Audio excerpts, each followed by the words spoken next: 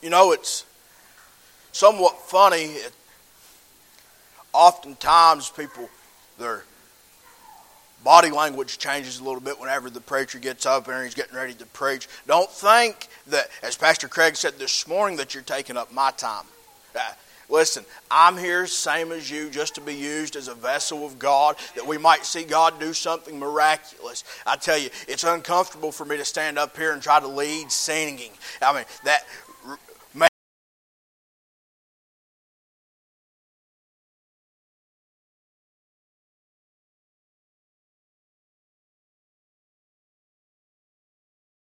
like, regardless of whether I'm supposed to be singing in G and we sing in G flat or what have you, that I can just sing praises to God. You can ask Brandy, I sing around the house all the time and she's probably sick of hearing me, but to sing praises to God, I don't know that there's anything more precious, any sweeter words that could roll off of our lips that we could say other than the fact that we're saved, than to just lift up God's name and give Him due glory because He is worthy. Because, you just think about all the things that God has done for us. You think about every single time that God has come through when it looked like nobody was going to come through for you. Look at all the times that God was a friend to you when you had nobody to be your friend. Look at all the times. Hey, if you look back on our lives, you look back to when you were living in sin, there was nobody that could save you outside of Christ. And also there was no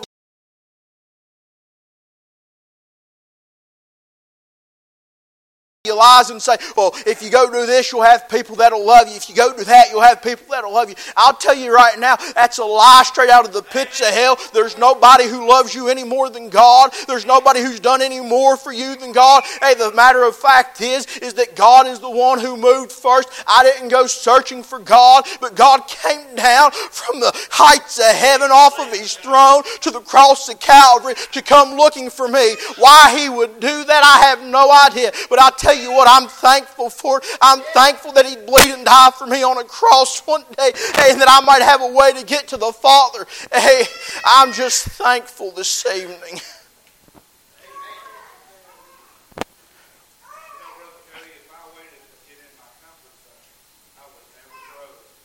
That's right.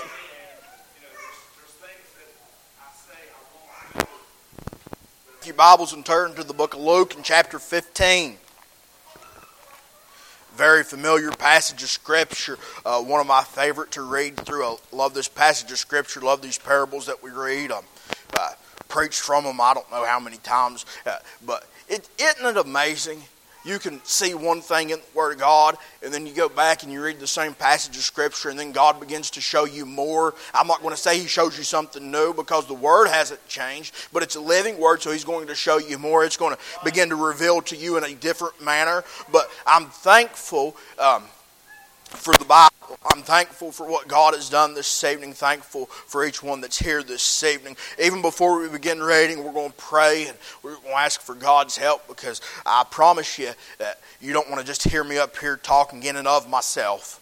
Dear Heavenly Father, we come to you this evening, Lord. We thank you for this opportunity to be in your house, Lord. We thank you for the songs that we're sang, Lord. We hope that it was a sweet sound to your ears, Lord. We hope that it brought a sweet fragrance before your throne. God, we pray that you be with us. We pray that you help those sitting in the pews this evening, God. Lord, that they would be attentive, that their hearts would be ready for the word of God that you have for them this evening, God. Lord, I pray that you help me. God, forgive me of my shortcomings. God, Lord, forgive me of my sin. Lord, the things that I've willfully done, the things that I've done unknowingly, Lord, I ask that you forgive me. Get any bit of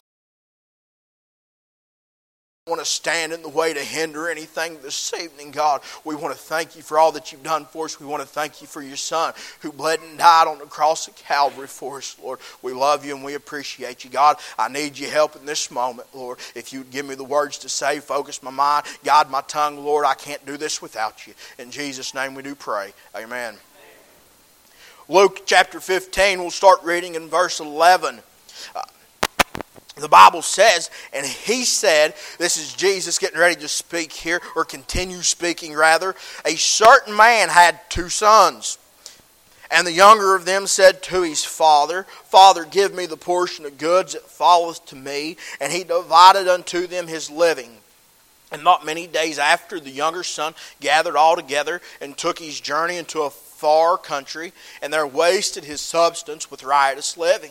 And when he had spent all, there arose a mighty famine in that land, and he began to be in want. And he went and joined himself to a citizen of that country, and he sent him into his fields to feed swine. And he would fain have filled his belly with the husk that the swine did eat. And no man gave unto him. And when he came to himself, he said, How many hired servants of my father's have bread enough and to spare, and I perish with hunger? I will arise and go to my father, and will say unto him, Father, I have sinned against heaven and before thee, and am no more worthy to be called thy son. Make me as one of thy hired servants. And he arose and came to his father, but when he was yet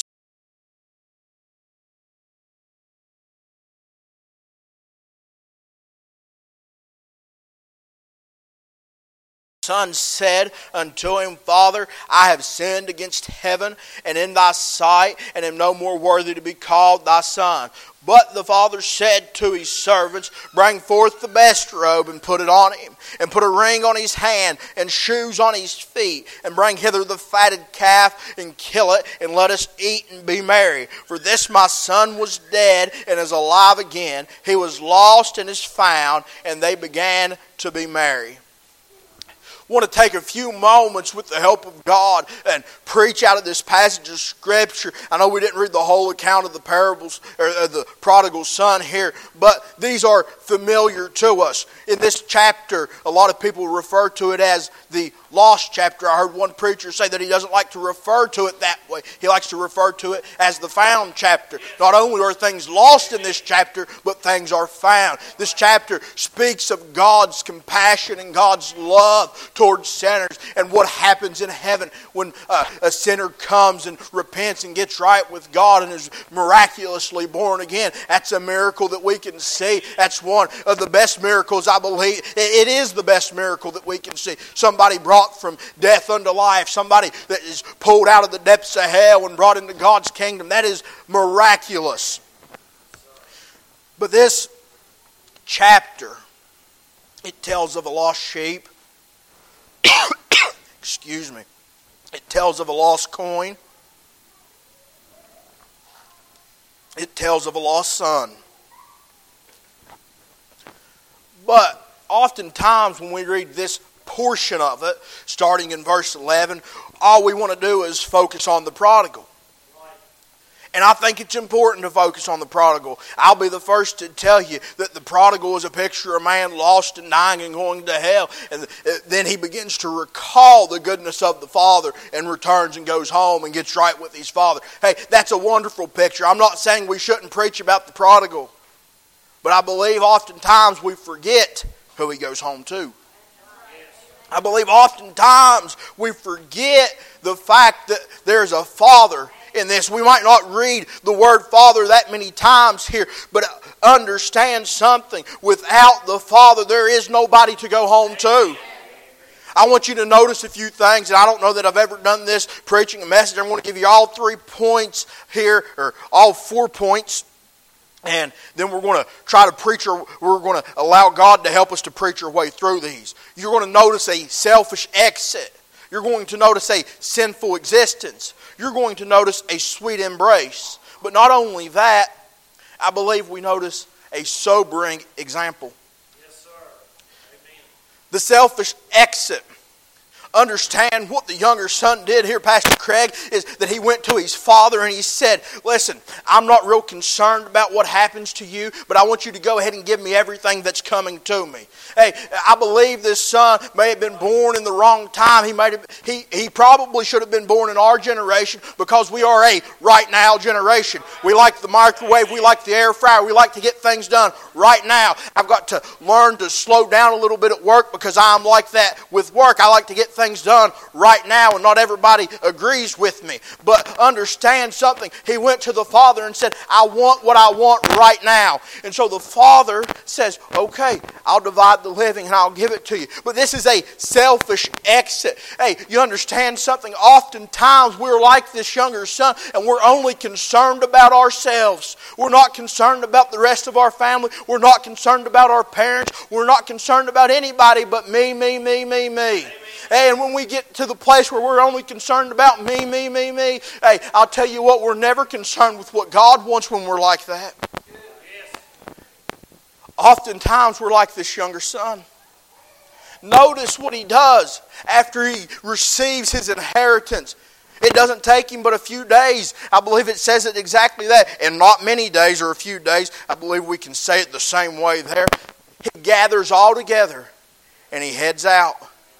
I don't know how you picture this, but I would say, according to what we read here, the father is awful wealthy, so I believe he's probably taking some servants with him. I believe he's probably taking some cattle. He's probably taking some donkeys, this, that, and the other, and he's got his big caravan put together, and he's ready to head out, and he's heading to a far country. Hey, I'll tell you what, we get in trouble when we begin to head towards the far country. In the prodigal's exit, we see this division. We see a division of finances, and we see a division of families. Understand, hey, he was only concerned about me, and then you're going to begin to see the divisions. And we see a few days here have passed, a few days of gathering, and then I believe probably a few days of going. They didn't have your Chevrolets or what have you back in the day to get places quickly. Yeah, they had Fords or what have you. And it took them a little bit to get where they were going. But understand that we see a few days of gathering, but we see a few days of going. This selfish exit, if we're not careful, what we will do as Christians is we'll begin to walk out on parts of our life. Now, we won't leave God completely behind, hey, but when it comes to certain things, we're going to say, God, I'm not getting in the boat with you on this. I want to run this part of my life, but you can have everything else. Hey, we read it time and time again. God is not looking to be king of part of your life. God is looking to be king of all of your life. God is looking to be king over everything, not just a little part, not just on Sundays and not just on Wednesdays, but God wants to be king of your life 7 days a week. Understand that we oftentimes will do this. We walk out on God in certain parts of our life thinking we will be more satisfied somewhere else. You see, the younger son, he leaves what is plentiful for the pleasurable. Young people, our youth group, I want you all to know something. One of the reasons we named our group what we did is because I want you to get rooted in what God is doing, what God is able to do in your lives, so that you won't think that just anything coming and going is going to be better off for you than staying in God's will, staying in the house of God. Understand something. It may not be a bed of roses, and oftentimes it's not. It is hard to serve God. Hey, but if you will stay in the Father's house, you will be much better off every single time. 10 out of 10. Hey, you know, percentages, fractions, however you want to look at it. Every single time you'll be better off to stay with God. You know, we have a duty, we have a responsibility to stand firm in the faith, that God may receive glory. I don't need to stand firm in the faith so that I can say, oh, look at all the things that I've overcome. Look at all the things that I've done. No, we need to stand firm so that God might receive glory. I wonder, in this selfish exit, if one of the neighbors saw him and then he had to begin to explain where he was going and what all he was going with. Say, well, I told my dad that I was just kind of fed up with the way he was running the house and I was better off to go off and do it myself. How does it look to other people, to our neighbors, your physical neighbors, your spiritual neighbors? How does it look to our neighbors whenever we bail on God? Whenever we start packing up and saying, hey, God, you might do this and you might do that and you've been there for me every single time. I tell you, that's a good way not to bail on God. Begin recalling all the things that God has done for you. I believe it's hard to bail on God whenever you begin to recall everything that He's done. Start with your salvation, then go to your family, go to your church, this, that, or the other. I tell you, if you'd really sit down and begin to list all the things that God has done for you, you'll still be listening. You won't even have time to get up and leave God. There's a selfish exit that we notice here. You know, I believe that this younger son, he just wanted to be somebody. That's what the world tells us today. Be somebody. You've got to be somebody important. You've got to be somebody with some status. You've got to be somebody with some gusto or something like that. I tell you, the world is chucking that at our kids all the time. Be somebody, do this, have some money, have some status, have some power. I tell you what, even in this selfish exit, this younger son trying to be somebody, he was still somebody in the Father's eyes. He never quit being somebody in the Father's eyes. I can list name after name of these people who were historical. George Washington, I hope you all know he was our first president. I say Abraham Lincoln, he was our 16th president, so on and so on. Winston Churchill, he was the prime minister of Britain. And I can list all these different names of people you probably know because of their importance. Here, though, but what if I begin to list some prayer warriors that prayed for some people that you have no idea even exist? Amen.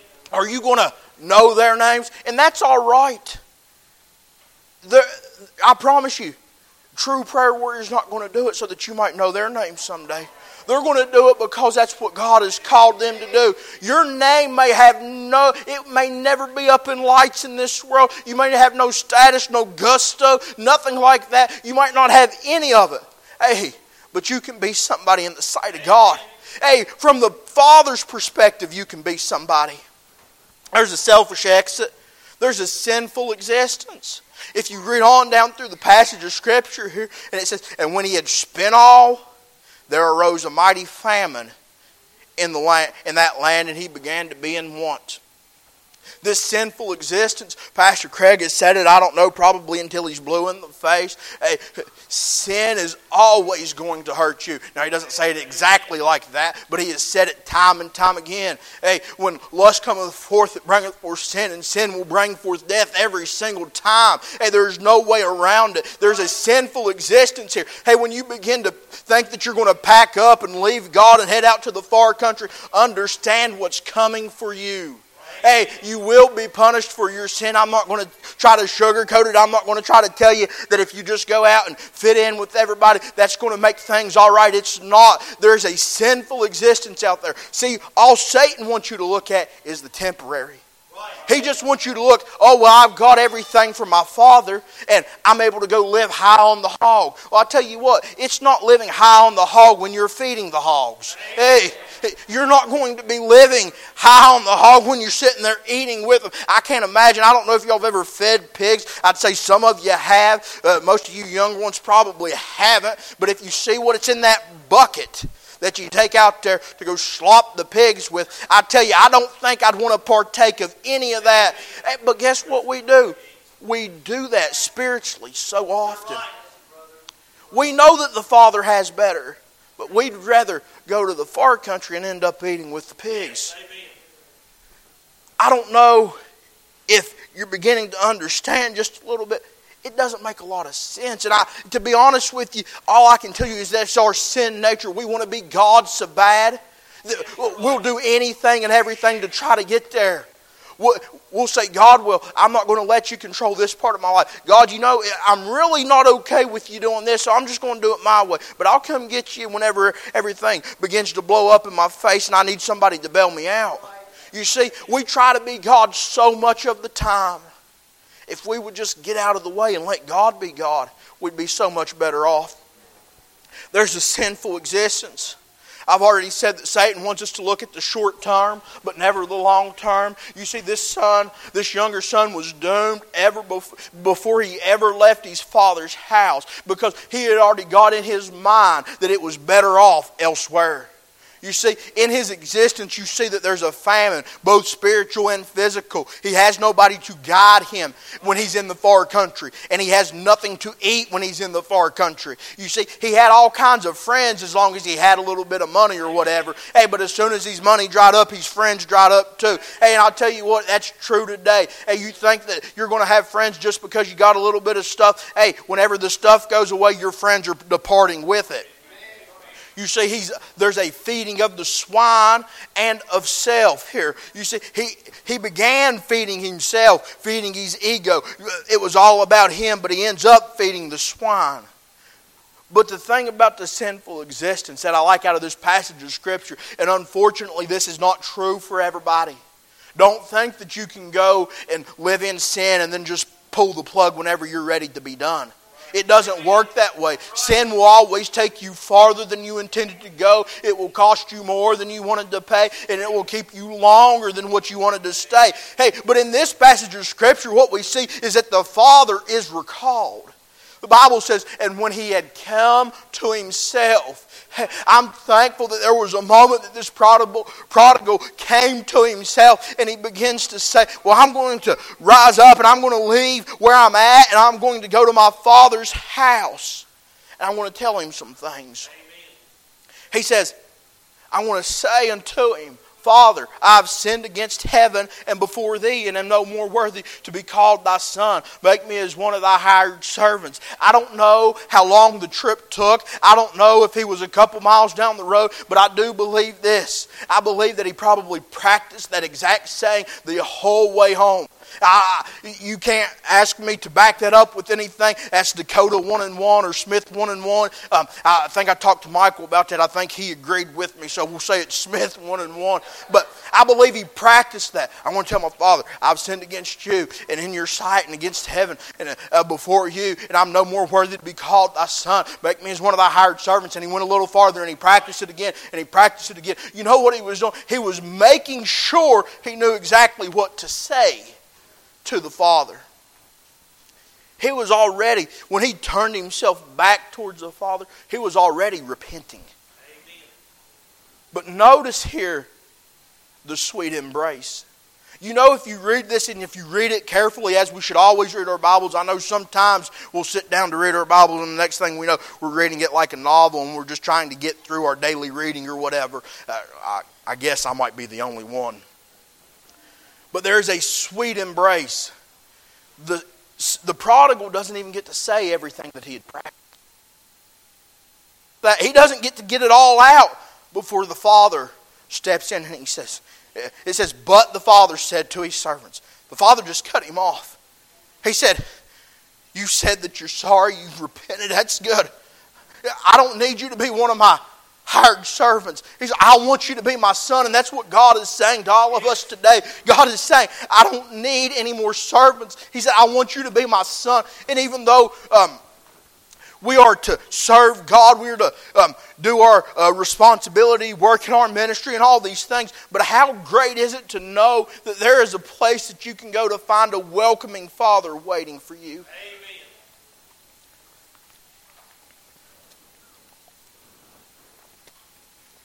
This sweet embrace, I don't know that you could have a better coming home party than this. The Father runs out to meet him. I don't know how old his dad is. It might have took him a little bit, but he saw him afar off. But that probably reading that, it tells me that the Father continually looked for his son. It told me that he was waiting for his return. But he runs out there and he hugs him on the neck and he kisses him and he tells his servants, he says, go get this boy some clothes, get him some shoes, put that ring back on his finger and go get the best calf that I've got, kill it. We're having T-bone steak and what have you, beef Wellington, this, that, and the other. And we're just going to have a time because this is my son that I thought was dead. This is my son that had left, but now he's returned. Hey, a sweet embrace. A sweet embrace. Excuse me. You know what's more amazing than this? What we read, we didn't just bail on God and spend some money and lose our inheritance. We were direct enemies with God. Amen. I don't read anywhere in this passage of Scripture that the prodigal tries to wage war against his father. But that's what we were doing. We were waging war against God. But still yet, God is waiting to have that sweet embrace with us. God is waiting for us. God is looking. God has made a way. He has done everything possible. If you could pave the road to Calvary, God has paved the road. He's pulled the ditches on it. He's done everything that there is to do. There's nothing there's no roadblocks. There's no detours. It's a straight shot to Calvary. And God has done everything to get us there. But we've got to decide. We've got to do like this prodigal did, and we've got to come to ourselves. We have to realize that the life that we're living is a sinful existence. We have to realize that we are not fit to be in charge of our lives. And you think that might sound crazy. Man, this thing's going off, and I guess it means to hurry up. But you may think that that sounds crazy, that we shouldn't be in charge of our own lives. But I'll tell you this, God has purchased us with a price. With the blood of Christ, He's purchased us, not just with some silver or gold, but He's purchased us with the blood of Christ. He has redeemed us. He has done more for us than anybody else. I think it's quite all right that God make the decision in our lives. I'll be honest with you, I'm not always comfortable with the decisions that God makes. But you know, I've got to come to the place that I accept the decisions that He makes. This sobering example. I don't know if this prodigal reminded you of yourself, maybe when you were out in sin. Maybe this prodigal reminded you of yourself now as you're sitting here. I'm not saying necessarily that you're lost, but there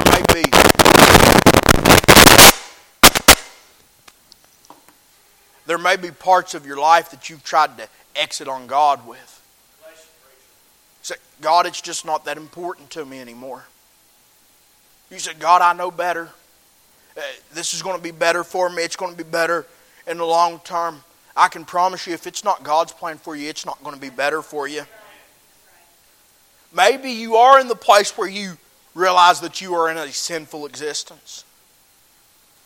You know, as this parable was being told, and several years after, when these parables were just retold in large gatherings. This is how the Bible spread a lot of the times in the early church age.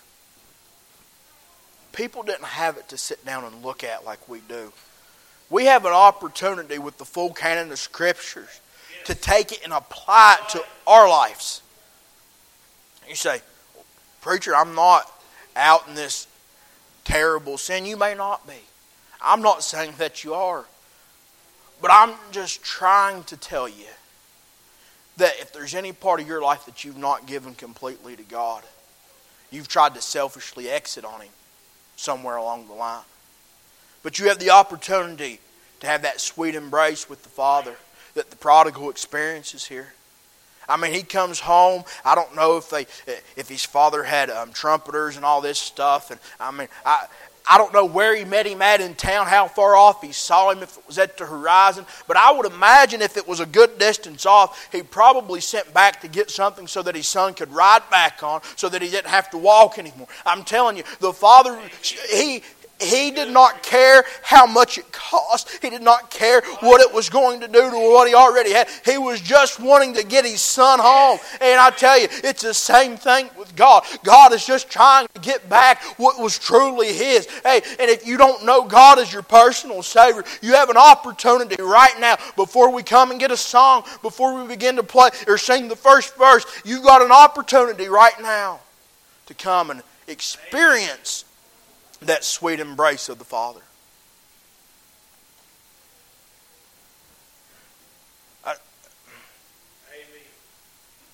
With every head bowed and every eye closed, I want to remind